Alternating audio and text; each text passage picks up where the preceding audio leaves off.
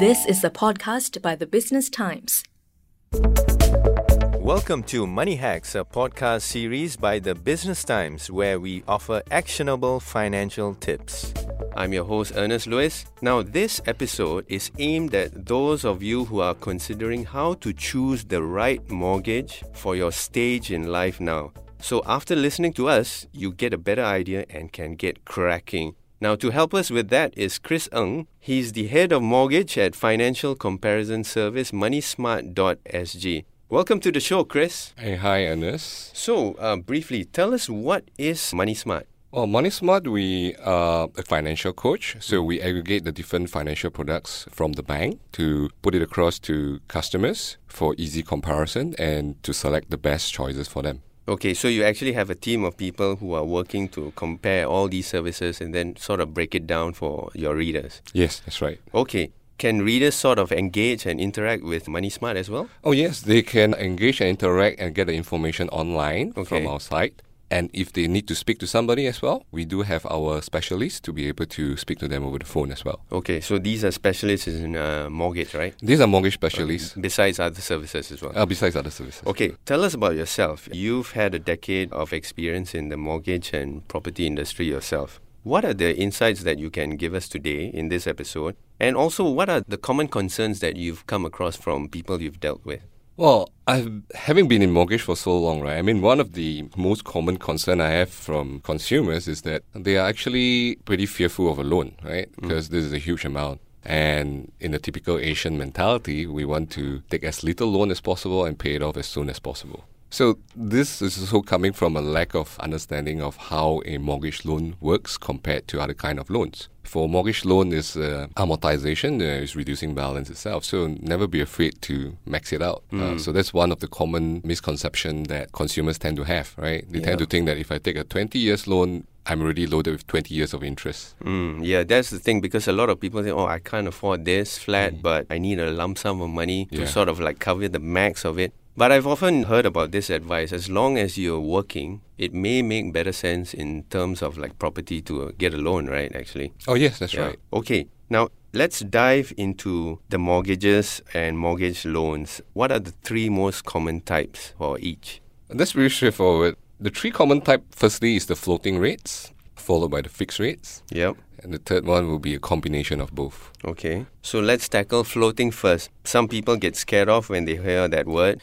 I used to think it was, initially when I made my first property purchase, I thought floating was fantastic. Right. It was the best thing. Then after that, after a few years, then I thought, oh no, this is getting scary. Should I have gone for fixed? So yeah, tell us more. All right. Floating will be the most complex of all three packages, in fact. Because floating itself, they are categorized into three different groups of what the bank pegged the floating against, right? Right. So for floating rates, there's typically three pegging that they use. The first type typically is the bank's internal index. Okay. It used to be called the board rate for those who are familiar and taken loans a longer time ago. Yeah. Today they call it different names, but essentially it's still a bank-controlled index. It's essentially a board rate itself. The second type of index that the banks commonly use is actually pegging to one of their fixed deposit tranches. And the third one is the market index, SIBOR. Okay. SIBOR is increasingly being familiar with the younger audience now. What do you think are the benefits of each? Okay, firstly, for bank rates wise, right, if you look at their internal index basing on the board rate itself, that typically gives you the lowest effective rates. And they have the most features in the packages itself. However, the downside is that there's technically no transparency to how the adjustments is to be made down the line. So if you are the kind of person who doesn't really check on your bank rate all the time, a floating rate, and then you sort of the person who puts this at the back of your mind for a long while, a floating rate might not be advisable for you unless you're prepared to do research, unless you're prepared to catch up with the bank all the time. Yes, you can put it that way. It also depends on, in comparison against the fix, what is the premium you're going to pay. Okay. If the premium is like 70 basis point to 1% difference, then of course you can take the risk on the float.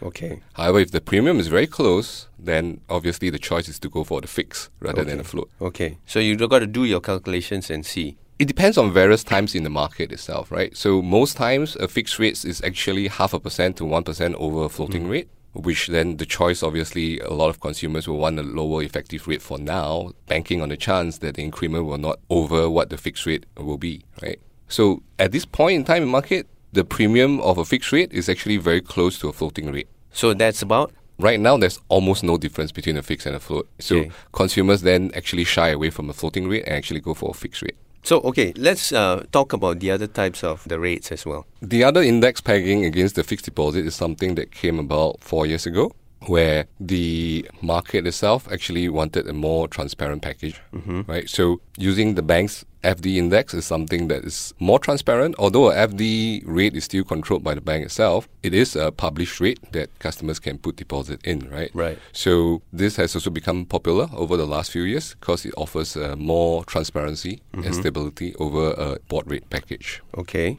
Yeah. The last type being the SIBOR. This will be the most transparent because no individual bank has control over the SIBOR index itself. However, the volatility in the SIBOR will also be the most itself, right? So if you're someone who wants full transparency and can accept the volatility that comes with it, that every few months your interest rate might change, then SIBOR is something that you can consider. Okay, I had a nephew recently who was asking me about his first property purchase and he was thinking, oh, okay, maybe I should float a while for the first 2-3 years while the numbers are still low and then after that maybe consider a fixed after that because, yes, as you said, the market keeps changing. Right. But there's no hard and fast strategy, right, that we should always take. As we always hear in our Money Hacks podcast series, a lot of people say, keep doing your research and keep updating yourselves with the rates as well. Well, firstly, yes, you should always keep doing your research and keep updating, right? But that's a very tiring process and you don't know where to get the information. Okay. So that's where we come into the picture, right? Right. The thing is that you're asking about at the start, should you just go for a float first while to try it out and go for a fix later? It really depends in the point in time, right? What's the differential between the two indexes, right? If the difference between a fixed rate and a floating rate is only like 20-30 basis point differential, you pay a very low premium to get assurance,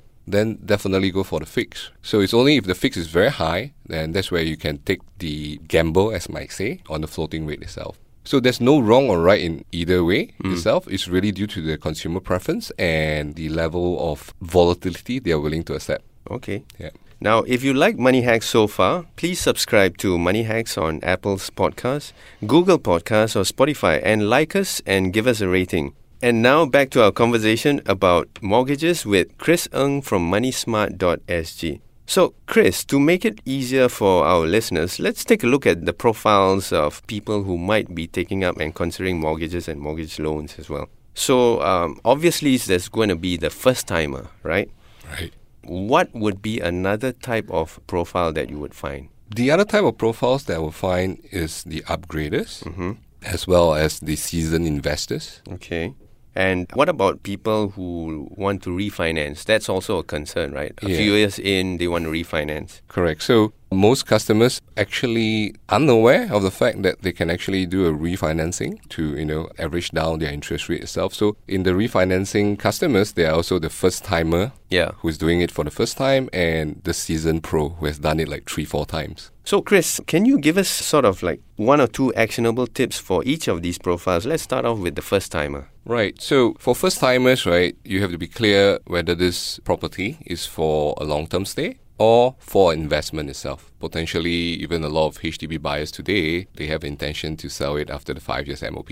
So that affects in terms of the selection of the mortgage that you want to go on. If it's more for a long-term stay, then definitely you can afford to go on a longer lock-in period to secure a better rate itself. Okay. However, if your horizon is shorter itself, then you have to select a package that is timed to that, to have more flexibility in the packages that allows for no lock-in, that allows for waiver of penalties for sale of property, and hence to pay a slightly higher rate for that. Right. So don't just think of location. You always got to think what is your objective, right? Right. 5 years down the road, or is it just short term, long term? Right. That will help you get the best deals out there. That is the first step to selecting the package. Then obviously there are other considerations you have to look at as well. Okay. What about someone who is refinancing? I gather from you that refinancing is something that is very much overlooked among Singaporeans. Right. Okay. So for refinancing, why is it overlooked is that the consumers tend to have this impression that when I'm refinancing, I'm restarting my loan all over again.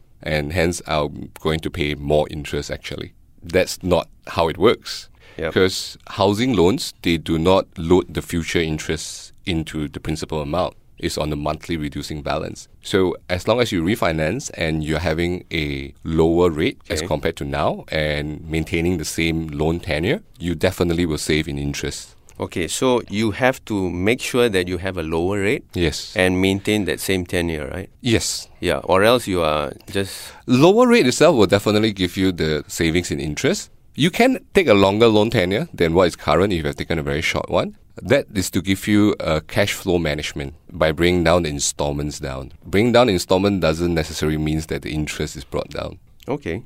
Good tips. I mean, who knows, maybe situations may have changed in your job, Yeah. your cash flow as well. Correct. So you definitely can look at lengthening the loan tenure to ease up your cash flow management on the monthly basis. Okay, that's a good tip. What about upgraders? What are one or two good things that they should keep in mind as well? For upgraders, I mean, this will be the second time that they're taking a loan, so they'll be pretty familiar with it. So the only thing to keep in mind itself is whether should you go for a joint purchase, a single purchase, right? Even the loan itself, today you can actually buy a property in joint name with your spouse, but you do not necessarily need to have both names in the mortgage itself. Okay. And what you're telling me sort of hints at this new kind of profile that we might be seeing these days. A couple married, basically, and then maybe one of them decides they want to get another property but under their own name. Is there a term for this? Oh yes, it's commonly known as decoupling. Okay. What does this all mean? So typically they decouple from each other. Yeah. Not in the marital status, but in the property ownership. Okay. Typically, if it's joint ownership, is one party buying over the other party's share and freeing the name from a property and a mortgage itself. Right. Why would they do this now? Well, the reason why they do this is to be able to purchase a second property with lower costs. So now he becomes a first-timer for a subsequent property purchase in terms of stamp duties. And he also become a first-time mortgage loan. Right? Yes. So in mortgage loan itself, if it's your first loan, you're eligible for up to 75, right? But subsequent loans is of lower amount. Yeah. So as long as financially, income-wise, in both of them are able to handle the loan on their own and qualify for the loan on their own, right? It has been the common thing of them trying to decouple so that as a couple, they can own one property for stay and one for investment. Okay, so we are talking about couples who are fairly established then Right. in age and also fairly established in their careers. So Right. they can afford to do this. Right. That means when the other person goes and looks at a mortgage loan then, obviously you're looking at a very much shorter tenure. They've got to balance this, right? And they can see it's whether it's for investments, as you said. Well, they can balance this in some way in upfront of the purchase itself. So like what I mentioned, you can get a property in both names and only one party to take the loan itself. So essentially the other party's name is free from a loan. Okay. And in terms of taking the joint purchase of the property, you do not necessarily have to be in equal share, like 50-50. You can be 90-10 share itself. So this kind of facilitates the taking over of the other party's share later on down the line. All right, thanks. We've been speaking with Chris Ng from Money Smart. Thanks for helping us figure out the basics of mortgage, and also for those who are a little bit more advanced in their career and ages and who want to figure out a bit more about what they can do with mortgage and mortgage loans for investment purposes as well. Chris, thanks a lot. Thank you. We hope you like these actionable financial tips. That was an SPH podcast by the Business Times. Find us on Spotify, Apple or Google Podcasts, or streaming on Google Home. Do feedback to us at podcast@sph.com.sg. You can also check out more podcasts on various topics at the Straits Times and the Business Times online. Any financial or investment information in this podcast is for use in Singapore only and is intended to be for your general information. Any particular investment or decision should only be made after consulting with a fully qualified financial advisor.